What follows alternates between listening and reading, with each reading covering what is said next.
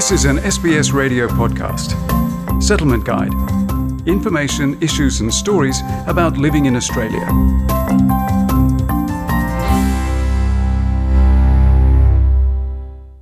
During the COVID-19 pandemic, many Australian micro-businesses were forced to implement new digital strategies in order to survive.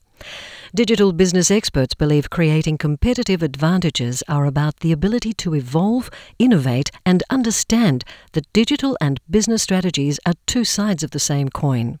How do you grow these businesses? Who are your target audience? How to get them? How do you grow that list? How do you actually do it in such a way that doesn't annoy people? How do you generate content? With answers to these questions, Dr. Sandy Chong, a Harvard alumna and educator in digital strategy, has helped over 200 businesses, including Yahoo, Sun Microsystems, American Express and Apple. Well, I guess the best way to start online business is to have a website, identify who your target audience are, and make sure you have an account with a few social media platforms. And I would say not all social media would suit your business, so be very selective with who you want to engage with and how. Dr. Chong was the recipient of the Australia Day 2020 Community Citizen of the Year Award for her contribution to the advancement and well-being of the community. She says that small business operators from culturally and linguistically diverse communities often face challenges in the online marketplace despite their attractive services or sound business models. I think some of the major challenges that I've seen before is the fact that a lot of the CALD communities lacked access to knowledge. They don't have a lot of access to funding. I think a lot more funding and a lot more education definitely needs to help them elevate that level of knowledge so that they could be on the same level playing field with the rest of the companies online. In Australia, for micro and small business operators, financial assistance and free mentoring are available through a government-funded program called New Enterprise Incentive Scheme, or NEIS. New entrepreneurs can access free mentoring for the first 12 months of participation in the program and receive financial assistance for up to the first 39 weeks of business operation. After completing the NEIS training in Melbourne, Maya Yadrievich founded her business venture Maya.earth and started charging for her online yoga classes. Course helps in a way that you really get mentoring from marketing.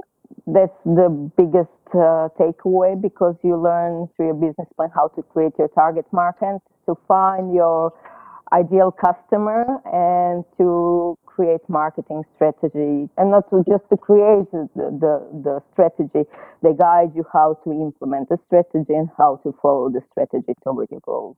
Existing micro-businesses impacted by COVID-19 can access NEIS if they need help to keep their businesses running.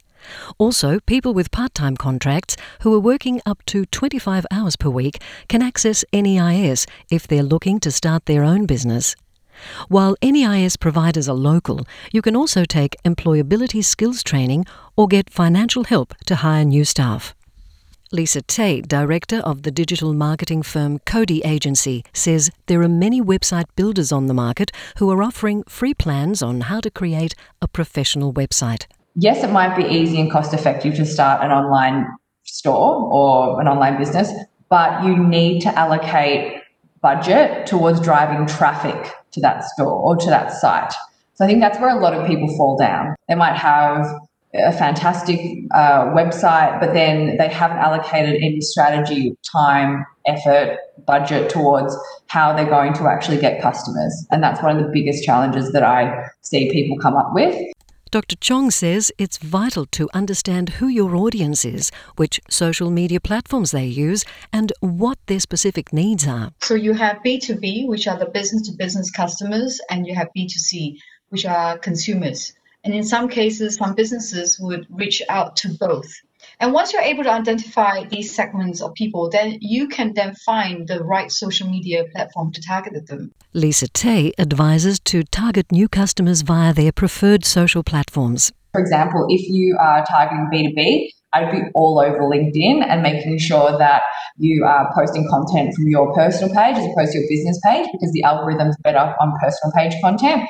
But if you're looking at targeting B2C, then I would be all over platforms like your TikTok and Instagram and Facebook. Once the business is online and running, sustainability, particularly for multicultural communities, is one of the key concerns for Dr. Chong. As a CALD communities, you face an even greater barrier because you don't have the necessary network that you need to drive the initial growth, to drive that engagement. So sustainability remains a core issue, and often they have language barriers, and therefore it makes it really hard for them to market effectively online in a predominantly English-speaking world. And because of that, it leads to very low sales, and because of the low sales, they have difficulty sustaining the business. Business Connect is a free New South Wales government program offering business advisory services in Arabic, Cantonese, Dari, Iranian, Korean, Mandarin and Vietnamese. Nazanin Majidi, an Iranian-speaking business advisor, says entrepreneurs can get practical advice on how to start, run, adapt or grow small businesses in their own language. In Business Connect program, we have a multicultural advisor. This is a free program and we would be more than happy to sit down individually and talk to them in terms of their language barriers, in terms of everything that helps their business grow. Maya Yadrievich reaches her audience through her website, a monthly newsletter, Instagram and Facebook. As a recent Croatian migrant, she admits writing content that cuts through the internet was beyond her reach, so she engaged a person who was willing to help. You don't have to spend a lot of money. For example, I give my yoga class in exchange for getting my text done. People are open to help each other. But you just have to ask. If you don't ask, you won't get it. Lisa Tay says creating the robust sales funnel has an enormous impact on your long-term business sustainability. In terms of a sales funnel, it's either converting someone straight away or nurturing them. With the person that doesn't convert straight away, you still need to spend time in nurturing them. So you might serve them social ads to remind them of your brand. You might have an email flow set up where you can constantly be sending them weekly emails of the latest products that you have, so then they have another access to your touch point and to your brand, because we know that it's gone from 5 touch points to convert to a sale to 8 to 20. So you're going to need to consistently keep getting your brand in front of people in order to be part of the consideration when they're actually deciding whether or not to spend money. According to the Australian Bureau of Statistics, small businesses with less than 20 employees account for nearly 98% of all Australian businesses. With such competition, entrepreneurs must thrive in all 3 areas of digital strategy: branding, marketing and sales. However, running a small business and having a digital strategy for every stage of the customer's journey can be overwhelming. Dr. Chong suggests applying the rule of thirds. Branding is 1/3 of sharing the relevant content that is beneficial, inspirational and educational. Marketing is 1/3 of promoting your business or services. And sales is 1/3 of interacting with 20% of your audience that gives you 80% of your revenue. Having an email database is great, but how do you actually do it in such a way that doesn't annoy people? It must have some sort of content that is useful, that is educational for people. And I would like also people to think that you don't always have to generate all original content yourself, right? So you can go out there, you can look at research, you can look at statistics, you can look at some inspirational quote, and you can share that onto your email list or your email campaign or even on your social media.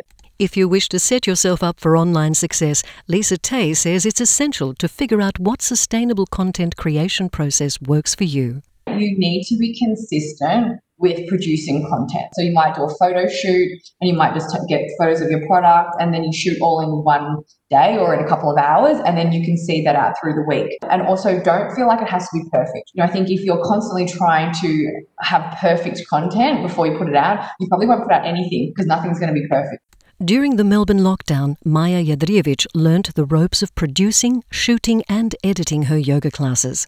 She says going online was a great way to grow her business and connect with new customers during the pandemic. I know it's scary to stand in front of the camera, but once you do it, you'll see it's not so hard. Going online with my business brought me amazing opportunity. So people are doing yoga, they're connecting from Sydney, from UK, from Ireland, Croatia, Singapore. So it can really go global once you go online with your business. The Settlement Guide feature on how to run your micro-business online was prepared by Josipa Kosanovic. And for SBS, I'm Margarita Vasileva. This was an SBS radio podcast. For more Settlement Guide stories, visit sbs.com.au/radio.